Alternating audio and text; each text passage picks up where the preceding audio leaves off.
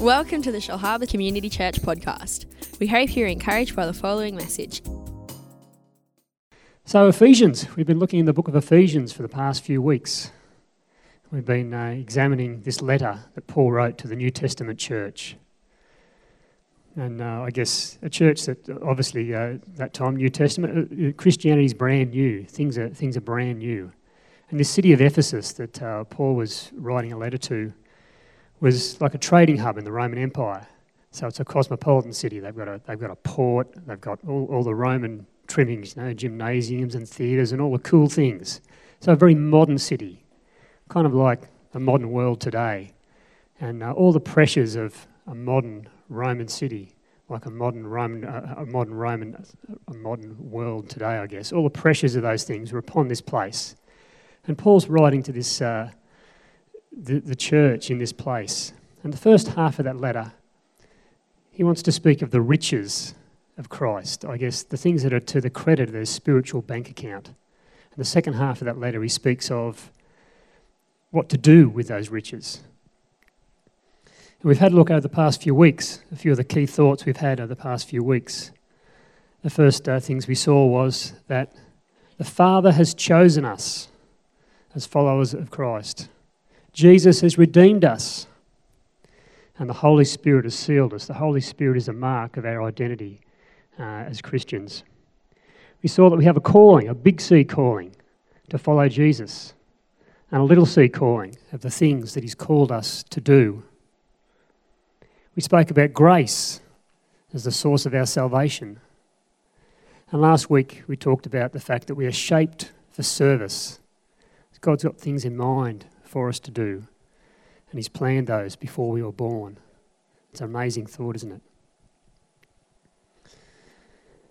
So, I guess sometimes when I read some of Paul's letters, he wrote many letters to churches in the New Testament times.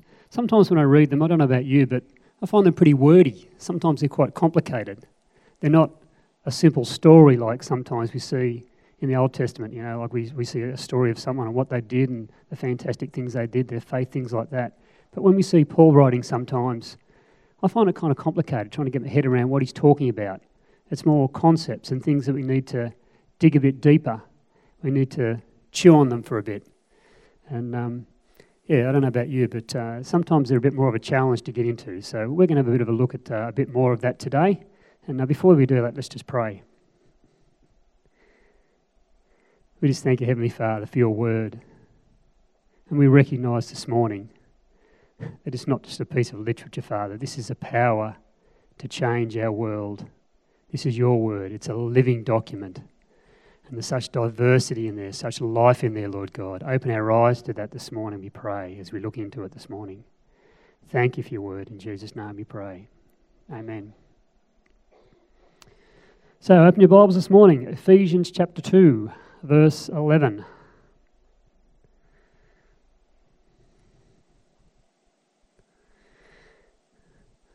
This is Paul speaking to the church in Ephesus. Therefore remember that formerly you who are Gentiles by birth and called uncircumcised by those who call themselves the circumcision, that done in the body by the hands of men. Remember that at that time you were separate from Christ, excluded from citizenship in Israel, and foreigners to the covenants of promise, without hope and without God in the world. But now in Christ Jesus, you who once were far away have been brought near through the blood of Christ. For he himself is our peace, who made the two one and has destroyed the barrier, the dividing wall of hostility, by abolishing in his flesh the law with its commandments and regulations. His purpose was to create in himself one new man out of the two, thus making peace, and in this one body to reconcile both of them to God through the cross, by which he put to death their hostility. He came and preached peace to you who are far away, and peace to those who are near. For through him we have access to the Father by one Spirit. And it doesn't sort of, you can read and go, yeah, okay, good, got it. But what's Paul actually saying here? What's this passage saying to us today? Let's just have a quick look through some of that. Verse 11, Paul is saying, remember to this church. Remember where you've come from. I guess back in those times, there was a clear differentiation. You've got Jews and you've got Gentiles. If you're a Jew, you've got this covenant of circumcision. These are God's chosen people. They consider themselves that cut above the rest, if you like. And then you've got everyone else. So the Jews, we're God's chosen people. We've got the promises of God. We've got all this Old Testament behind us. We've got this history, God's favoured people. And everyone else, to a Jew, a Gentile is considered unclean. If I relate to you, I'm ritually unclean, so I can't go into the temple and all those sorts of things. So Paul is calling the Ephesian church to remember where you have come from. Verse 13, but now. I don't know about you, but I like the but nows of the Bible. We have where we came from and now where we are. This is the good news. But now, by Jesus' sacrifice, by his shed blood, a way has been made, not just for the Jews, God's chosen people, but for everyone to come near to God. What was distant is now accessible. That's good news. And the results of this but now, number one is peace. We don't have this dividing wall anymore. The circumcised and the uncircumcised are all one. They're all now one in front of God. Great news. Now no hostility. Peace. Peace is something you can't put a price on, is it? Another result. Verse 15. Unity. All the same. We're now all the same. All mankind has his access to the salvation of God and communion with God through Jesus' death and resurrection. And the last result, verse 18, access to God by the Holy Spirit. I don't know about you, but I'm so thankful for that. As we said earlier in this series, the Holy Spirit has sealed us. The Holy Spirit is that mark of identity we have with God. The Holy Spirit living within us gives us access to God. That's kind of like the gospel in a nutshell, isn't it? 7 verses, we've kind of pretty much got the gospel, really, the good news about Jesus. We were far away. Jesus paid the price for our forgiveness. And through Jesus, we're now offered that peace and that unity and that access to God through the Holy Spirit. As I was reading this a few weeks ago, there's one more thought or one more word came to me and I started to dwell on. Do you want to know what that word is? Identity. Identity. And I couldn't stop thinking about this. Identity is, I guess, the characteristics that define us or make us recognisable from someone else, aren't they? You think about your identity. Our identity is something that we act out of too, isn't it? Who we think we are, who we believe we are, is something that we act out of. So it's key that we get that right, isn't it? It's key that it's set on a firm foundation. And when I look around today, we're bombarded with a myriad of things, aren't we, that are trying to identify us, that's trying to identify us with them. I guess more so than any other time in the past. Some of those things are healthy things. Some of those things are good things. Things that are probably worthy of our time and our identity. And other things, when you check them out, you find they're pretty empty, aren't they? They're really going nowhere. There's no substance to them. They're just fluff. And it seems to me that the world is either trying to steal, substitute, or confuse our identity, what our true identity is. So can I ask you today, what defines you? Have a think about that. What defines you? Where is your sense of belonging or your sense of identity invested in today? It's worth thinking about. I think for many of us, probably you'd say your occupation's your number one, isn't it? I guess something that our self-worth and identity is tied up in, our ability to produce income, to provide for a family, to look to our future, things like that. For others, it's our relationship. A relationship is key in our lives. That's the thing that defines us, is our relationships, the people we get along with. For others, it can be our music, it can be sport, it can be our education, it can be our hobbies, things that define us and identify us. So what's your identity pinned on today? And don't get me wrong, there's plenty of good things out there for us to invest into to become part of our identity. Many things that are worthy of our time and are good to do. But I've found that looking at temporal things to define us can be perilous. At best, it can just be a distraction or a waste of time. So if my identity is wrapped up in my job, I've found that can actually be shaky ground. What happens when circumstances suddenly change? I'm sure many of you out there have probably come across that in your job. All of a sudden your job's not what it used to be. Now, if all my identity's wrapped up in my job, now I've got an identity crisis, haven't I? Now I'm in trouble. All that I've invested in that and believed in that, if it's no longer there, or if it suddenly changes, I'm on shaky ground. Relationships, again, sometimes they can shift, they can change. People move on, people change. Sometimes those relationships even break down, and they can leave us pretty devastated if that's what we've invested all of our identity in, the people around us. You get down to, even if all your self-worth's wrapped up in your football team, you're going to be in trouble, aren't you? Especially if you're someone like, my brother-in-law, Kev Smith, with the Bulldogs. You're really going to be in trouble. But what I'm saying is that the temporal things around us shouldn't be at the core of our identity. They shouldn't be the things that define us. I would say this morning that only our Creator can truly define us. I'd love you to check out what God said to Jeremiah here in the Old Testament. This is God speaking to Jeremiah. He says, "Before I formed you in the womb, I knew you. Before you were born, I set you apart." Have a think about that, God speaking.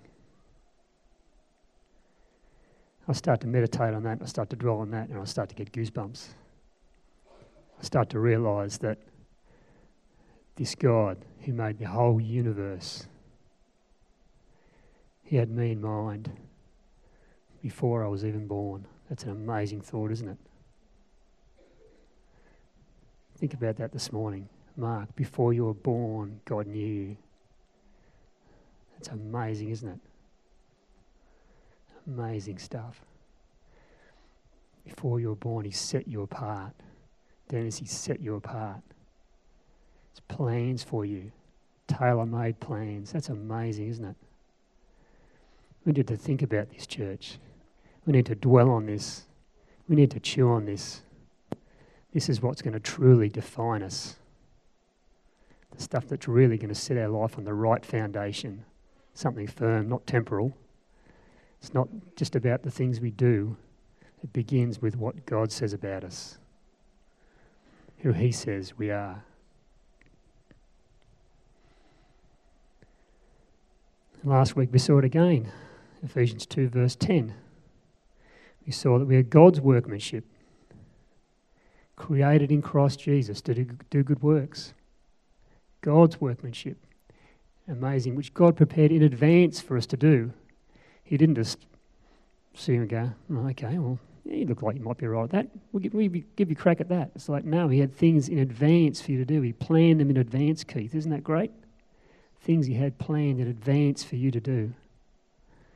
Again, a great thought. Think about these things in your quiet time this week.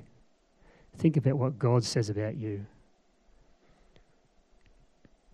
You see many people out there today, they say, I just need to find myself. I just need to find my own identity. And in doing that, most people are looking inside themselves, aren't they? It ends up being a bit of a selfish quest. We're looking inside to what we think and what we want. We're trying to define ourselves from within ourselves. Think about that. All that's going to happen is a bit of an ego trip, isn't it? You're going to be looking and reflecting your own glory, whereas God designed you to reflect His glory. If you have a quick look around in the Bible, we can see, I guess, some good examples of what happens when we allow God to define us and who we are. And I would say that in Jesus or in God, we do not lose, but we find our true identity. Would you agree with me this morning? Yeah, I think that's really the heart of the matter. In Jesus, we don't lose, but we find our true identity. And be wise for us to pursue that. A quick look through Genesis. I find a guy called Abram. He allowed God to define him and his destiny. God turns up to this guy, Abram. He's got no kids. And when he's 99 years old and his wife is 90, God turns up and he says, I'm going to call you Abraham. Abraham means father of many nations. I guess Abraham has a bit of a chuckle to start with. He goes, really? Take a look around. I'm 99. I've got no kids. What are you talking about? But he allows what God says about him to define him, not what he sees in the natural. And I think that's key for us too. It's a key thought for us, church, to allow what God says about us to define us, not what we see around us sometimes. And you move on from there and you see Abraham has a son. And that son becomes the father of Jacob, who becomes the father of the nation of Israel. Amazing stuff, the heritage throughout the Bible. Move on to someone like Jacob. You look at his story, and he was a guy who struggled with everyone around him. He struggled to gain his father's blessing. He struggled against his brother. He struggled with his uncle when he ran away. And he finally realises that the only true blessing in his life is going to come from God. God changes his name too and allows, like Jacob allows God to define who he is going to be. And Jacob becomes the father of that great nation, Israel. And I think about a guy called Gideon. You find him in the book of Judges. And he's working, but he's kind of hiding in a wine press doing his job. And this angel turns up. He calls him a mighty warrior of God. And Gideon in a wine press, kind of hiding in a wine press, doing his job, thinking, I'm the least of my family. My family's the least in my clan. But he allows what God says to define him. And Gideon and an army of only 300 men put to flight an army of 120,000 Midianites and saved their nation from destruction. Allowing what God says to define us is key, isn't it? It's not what we see around us in the natural. It's what God's got to say about our life. And I put it to you this morning, the only place that you're going to find your true identity is in God and in His Word. Okay, so what does my identity look like then? There's a few little snippets here I'd like us to look at this morning. And I think these are things we need to start with, to let them sink into our spirit. We need to chew on these things. We need to allow them to define us. Straight up front, I am loved. We all know John 3:16. God loves me. This has to be foundational in my life. Let that define me. It's not what other people think about me. It's not what other people say about me or have said about me. I am loved by God. I have value. I'm redeemed and forgiven. Jesus has paid the price for me. That means I have such great value in his sight. I'm forgiven. If I've done some crazy things, God has forgiven me. That's fantastic, isn't it? Just to be released, to be free of those things. I have life. I'm free from the law of sin and death. I am complete in Jesus. Everything that I need, I'll find in him. All wisdom, all provision will be found in Jesus. I have the mind of Christ. 1 Corinthians 2:18. I can make sound decisions. I have God's wisdom at my disposal.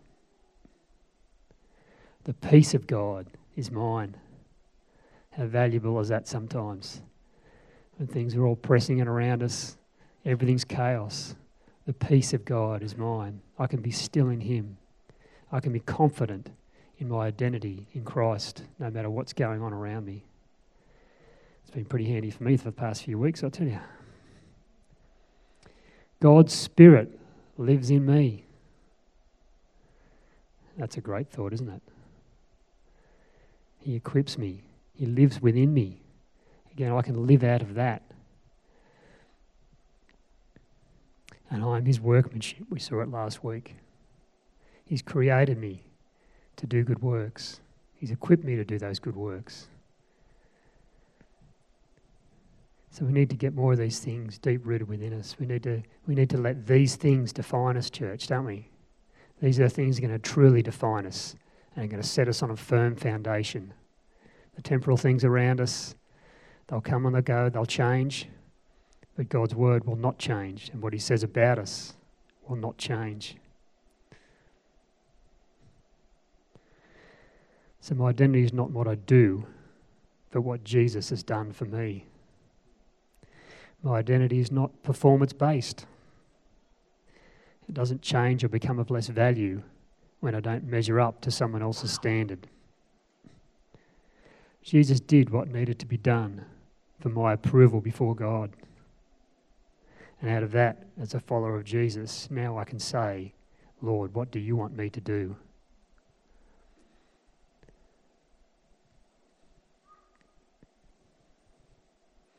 I don't need to perform to be accepted, but I can act out of gratitude and out of desire to please God and fulfill the plans he has for me. Those Ephesians 2:10 plans. Because I know that they're good ones. I know he's trustworthy. So can I encourage you again this morning? Where's your identity invested in when the chips are down? We had a bit of a birthday party at our place last weekend and all the kids were playing cards. And they've got all these poker chips lined up and the last hand of the night before everyone goes home, it's all in. All the chips are in. And it's funny to see, you know, some people really, they don't have much in their hand, but it's all invested in what's in their hand. It's a bit like you and me at the end of the day when we look at things in the light of eternity.